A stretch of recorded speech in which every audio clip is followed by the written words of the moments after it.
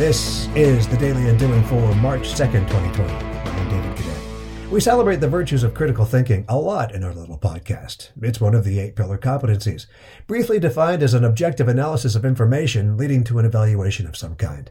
Experts, even teachers, are prone to emphasize the first part of the definition while assuming the second part is pretty obvious, but it's not.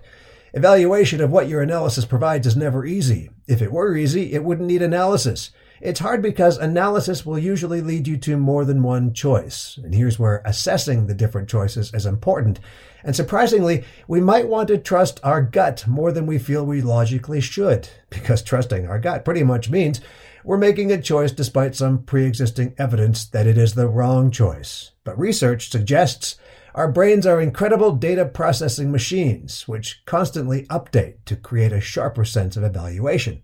So, trust your assessment today on The Daily Undoing.